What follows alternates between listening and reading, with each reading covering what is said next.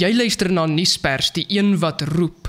Die direkte vertaling van die Bybel deur die Bybelgenootskap, die direkte vertaling November 2020, is 'n Bybelvertaling wat nie uit die brontekste is, en ons vraag vandag op Nuuspers is, kan ons hierdie vertaling vertrou?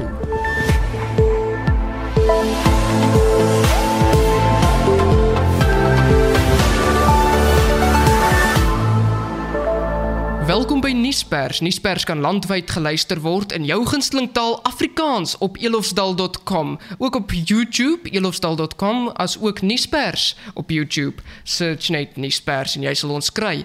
Jy kan ook hierdie aflaai, hierdie pot gooi, kom ons noem dit maar 'n pot gooi, 'n podcast, jy kan dit aflaai. Ons kyk vandag na die direkte vertaling. Ons het 'n boodskap gekry, kettingboodskap op WhatsApp, en ons wil net 'n bietjie die perspektief weer regkry op Bybelvertalings, en veral die Afrikaanse Bybelvertalings, omdat dit vir ons so na in die hart is, en ons besef dat ons word groot met sekere tradisies. Die lees van die Bybel is vir ons belangrik in sommige gesinne, en wanneer ons die woord van God deel, doen ons dit gewoonlik uit 'n spesifieke vertaling, en wanneer ons daai vertaling lees, dan raak dit ons hartsnare aan, en dit bring vir ons gemoedsrus, en daai woorde wat vir ons so bekend is, bring vir ons sekuriteit, dat dit wat ons lees, kan ons vertrou, en wanneer 'n nuwe vertaling op die mark kom, dan is dit gewoonlik vir ons 'n punt van bespreking en 'n punt van kommer, omdat dinge nie meer lees soos wat ons het verwag nie. Die eerste ding is gewoonlik dat frases en terme verander. Dit is ook nodig dat frases en terme verander. Vriende, dit is vir ons belangrik om te besef, en as Christene wat in die moderne era leef, dat ons het moderne taalkunde. Moderne taalkunde deur professore soos Dr. Nerina Bosman van Universiteit van Pretoria, wat die kontemporêre Afrikaanse taalkunde boek geskryf het, en meeste van die spelreëls vasgelê het, en die sintaktiese reëls vasgelê het, en die morfologie vasgelê het vir die Afrikaans. En ons moet besef dat daar is groot navorsing gedoen, ook deur Noordwes Universiteit, op die Afrikaanse taal. So om vas te hou aan 'n ou Afrikaans is nie noodwendig die beste vir die voorsienbare toekoms en die voorsienbare geslagte na ons nie. Ons moet met die tye bly, sodat die woord van God wat ons vertaal by die nuutste taalreëls aanpas, nie omdat dit 'n bemarkingstaktiek is en omdat ons net mense wil dryf in 'n rigting nie.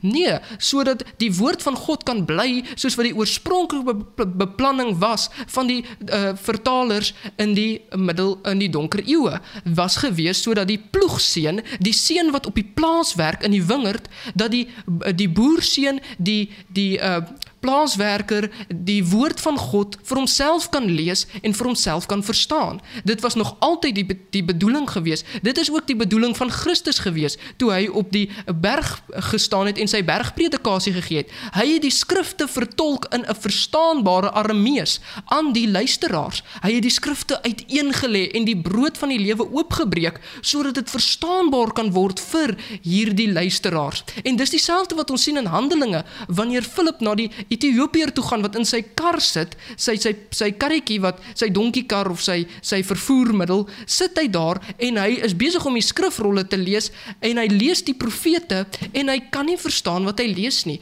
En Philip vra vir hom, verstaan jy wat jy lees? En hy sê, nee, ek verstaan nie wat ek lees nie, want hoe sal ek verstaan, as iemand nie vir my verduidelik nie? En so het Philip toe met hom die woord begin breek in 'n verstaanbare omgangstaal, en hy het tot die bekering gekom en besef dat Jesus Christus is die Messias, en hy moet gedoop word om deel te vorm aan Jesus Christus se opstanding, se dood en se opstanding. En dit is waar ons mense wil kry. Ons wil nie mense kry dat hulle sit en vingers draai en twispunte vind in die woord nie. Ons wil mense kry om 'n persoonlike verhouding met Jesus Christus te hê op die einde van die dag. En hoe makliker die vertaling van die Bybel dit vir ons toelaat, hoe beter, maar akkuraatheid van die teks mag nooit verlore gaan nie. Die teks moet getrou bly aan die bronteks, die Hebreëus en die Grieks, en in sommige gevalle die Aramees, wat Jesus gepraat het. So ons moet bietjie kyk na hierdie ding van die direkte vertaling 2020. Die direkte vertaling 2020 is 'n tegniese term wat ontleen is aan die begrip direkte rede. Wanneer 'n spreker se woorde direk aangehaal word, impliseer dit die spreker se presiese woorde. 'n Direkte vertaling streef daarna om die bronteks van die Bybel op so 'n manier te vertaal asof die Hebreëus, Aramees of Griekse spreker se woorde direk aangehaal word, maar dan asof gewone idiomatiese en hedendaagse Afrikaans geskryf word. So 'n direkte vertaling staan teenoor 'n indirekte vertaling wat geen aanspraak daarop maak dat die presiese woorde van 'n spreker aangehaal word nie. Dit beteken nie dat die vorige vertalings nie ook getrou aan die bronteks wou wees nie. Dis belangrik wat ons moet hierso verstaan, vriende, is dat die vorige vertalings, ons 83, ons 33, was getrou aan die brontekse. Die vertaling streef daarna om alles wat kenmerkend is van die bronteks, styl, register, strukture, metafore in 'n goeie Afrikaans weer te gee. Dit is die missiestelling van die direkte vertaling. En die direkte vertaling het gekom as 'n aanvraag van die NG Kerk, die Gereformeerde Kerk en die Hervormde Kerk, die Verenigde Gereformeerde Kerk, ook die Afrikaanse dele van die Rooms-Katolieke Kerk, die Methodiste Kerk, die Anglikaanse en Presbyteriaanse Kerk en nog vele ander kleiner kerke het hierdie Bybelvertaling aangevra, omdat hulle graag die Bybel in 'n moderne Afrikaans wil hê, wat ook bronteks georiënteerd is.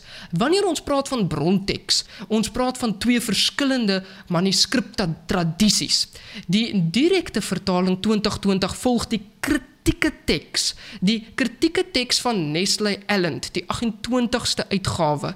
Hierdie kritieke teks is gebaseer op 'n verskeidenheid manuskripte wat gevind is deur argeologiese ontdekkings in die laaste paar jaar. En hierdie argeologiese manuskripte wat ontdek is bevind dat hulle is vroeër manuskripte as die manuskripte wat beskikbaar was aan Desiderius Erasmus toe hy sy Textus Receptus aan mekaar gestel het. Maar my vertrekpunt vandag is nie om u te ooreed oor die twee tradisies van die manuskripte nie. Dit gaan die Heilige Gees self vir u doen deur die lees van hierdie manuskripte in 'n vertaling. Die 33 vertaling volg die Byzantine tekst tradisie. Die Textus Receptus saamgestel deur Desiderius Erasmus en later amptelik gestel as die received text deur Elsevier se tweede uitgawe, waar die uitgewers 'n voornota ingesit het waar hulle gesê het, "Now you hold the text received by all." En dis waar die Textus Receptus sy naam gekry het, die ontvangde bron of die ontvangde tekste. Dit is ook brontekste, dis ook die Grieks. En as ons kyk na die Hebreëus, gebruik die 33 vertaling die Masoretiese teks. Die Masoretiese teks is ook die groot versameling van die Hebreëse geskrifte van die Ou Testament.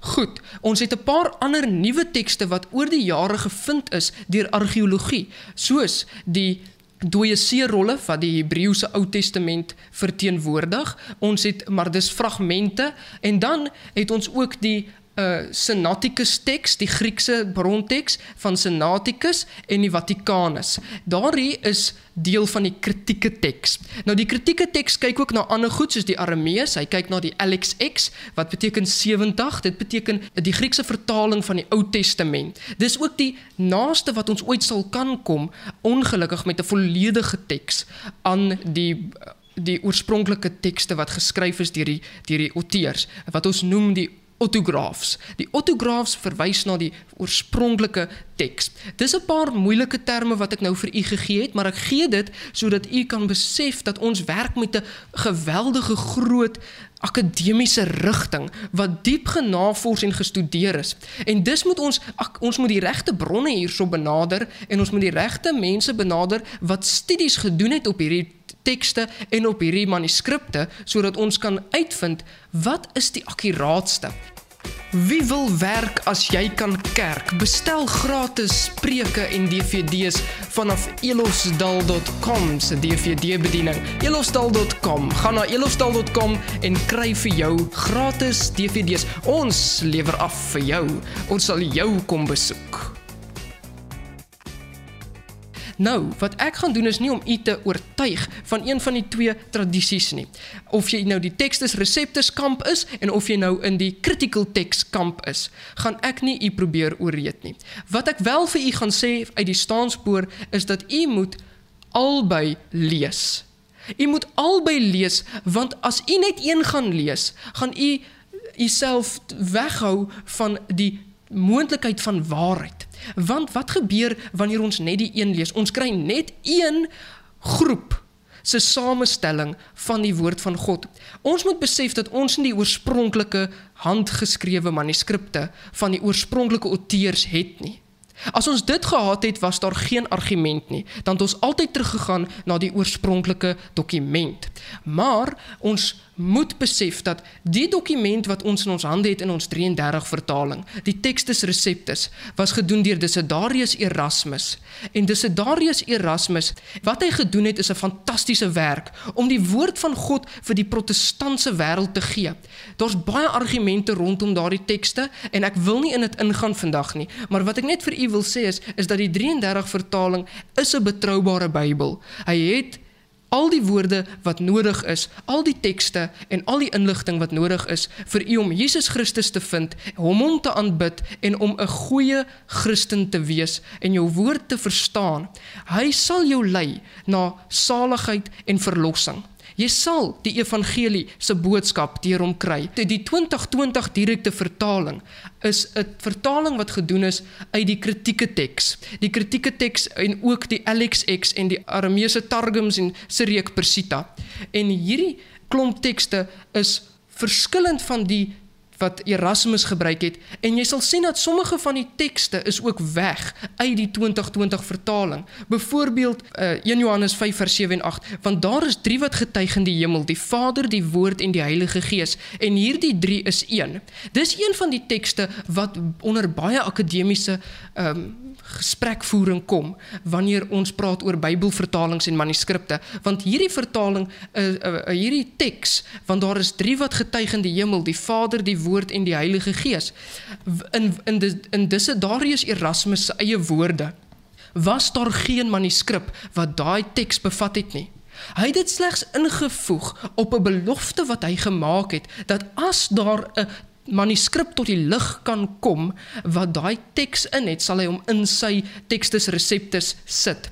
Hulle het vir hom 'n bronteks gebring, maar hy het 'n voetnota geskryf onder in sy samestelling, die Textus Receptus, 'n lang voetnota waar hy skryf en sê, hulle het hierdie ding voorberei spesiaal vir my. Hierdie manuskrip het nie bestaan nie, dit is 'n manuskrip wat concocted is, en hy glo dat hierdie manuskrip wat hulle aan hom gewys het, is nie 'n werklike regte manuskrip nie, maar hy het hom ingevoeg op sy belofte.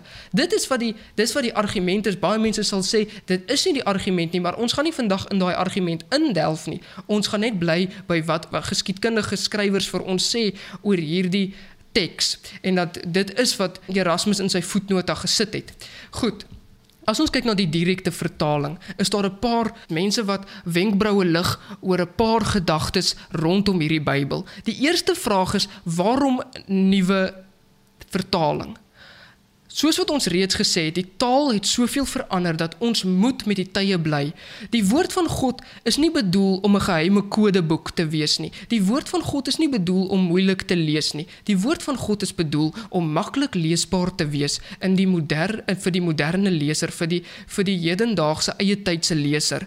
Want die Here wil graag elkeen tot verlossing bring. Die Here wil graag sy woord en sy Bybel met elkeen deel, elke mens op hierdie aarde, en hy gaan dit slegs reg kry as die Bybel verstaanbaar is. Ons kan nie in 'n hoogdrawende moeilike taal. Nou sal mense sê, ja, die Afrikaans 33 lees nie moeilik nie. Ons moet verstaan dat die Afrikaans 33 lees nie dalk vir u moeilik of vir my moeilik nie, ons bure moeilik nie, want hulle het dalk hierdie Bybel gelees vanaf hulle kinderdae en hulle is vertroud met hierdie Bybel. Maar ons moet verstaan dat ons kom uit 'n ouer agtergrond. Die nuwe generasie wat kom, leer nuwe taalreëls en beleide in die klaskamers vandag. En ons moet met hulle saamstem, sodat hulle kan verstaan wat hulle lees. Hoekom sal ons nie graag die woord van die Here makliker wil maak nie? Is dit nie immers tog hoekom ons kerk toe gaan nie, sodat iemand vir ons die woord kan oopbreek, en dat ons met gelowiges saam hierdie woord kan bestudeer, en kan sê, wat sê die teks vir ons, en wat sê die teks vir ons vandag, en wat het die teks gesê in die verlede, en hoe kan ons hierdie teks akkuraat vertolk?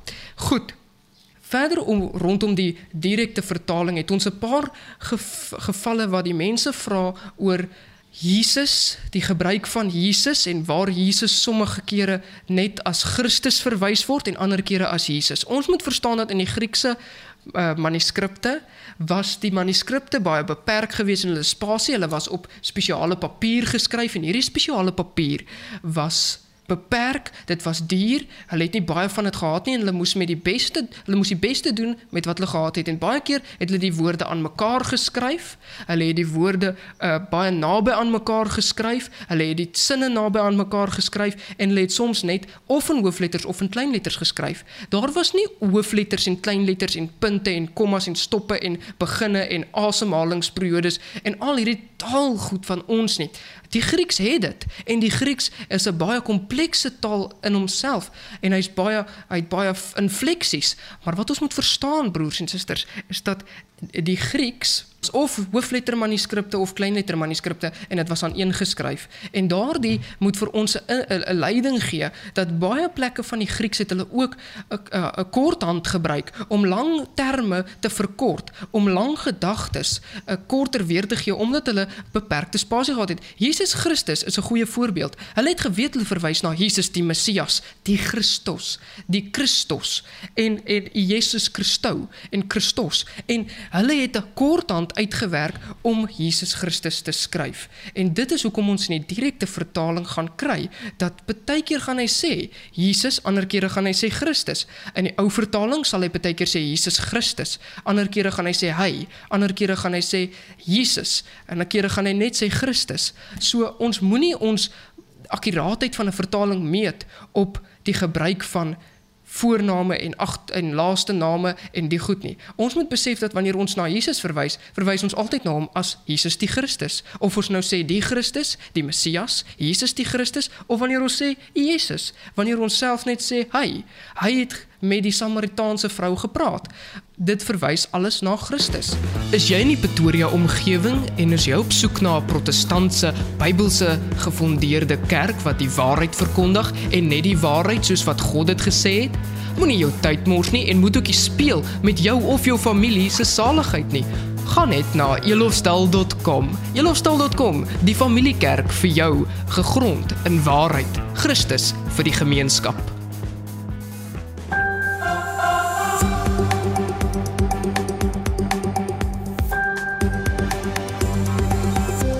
Ek sien uit daarna om die direkte vertaling 2020 te gaan koop in November en dan van nader meer studie te kan doen oor hierdie teks en te kan sien wat sê die woord van die Here en hoe het die vertalers te werk gegaan.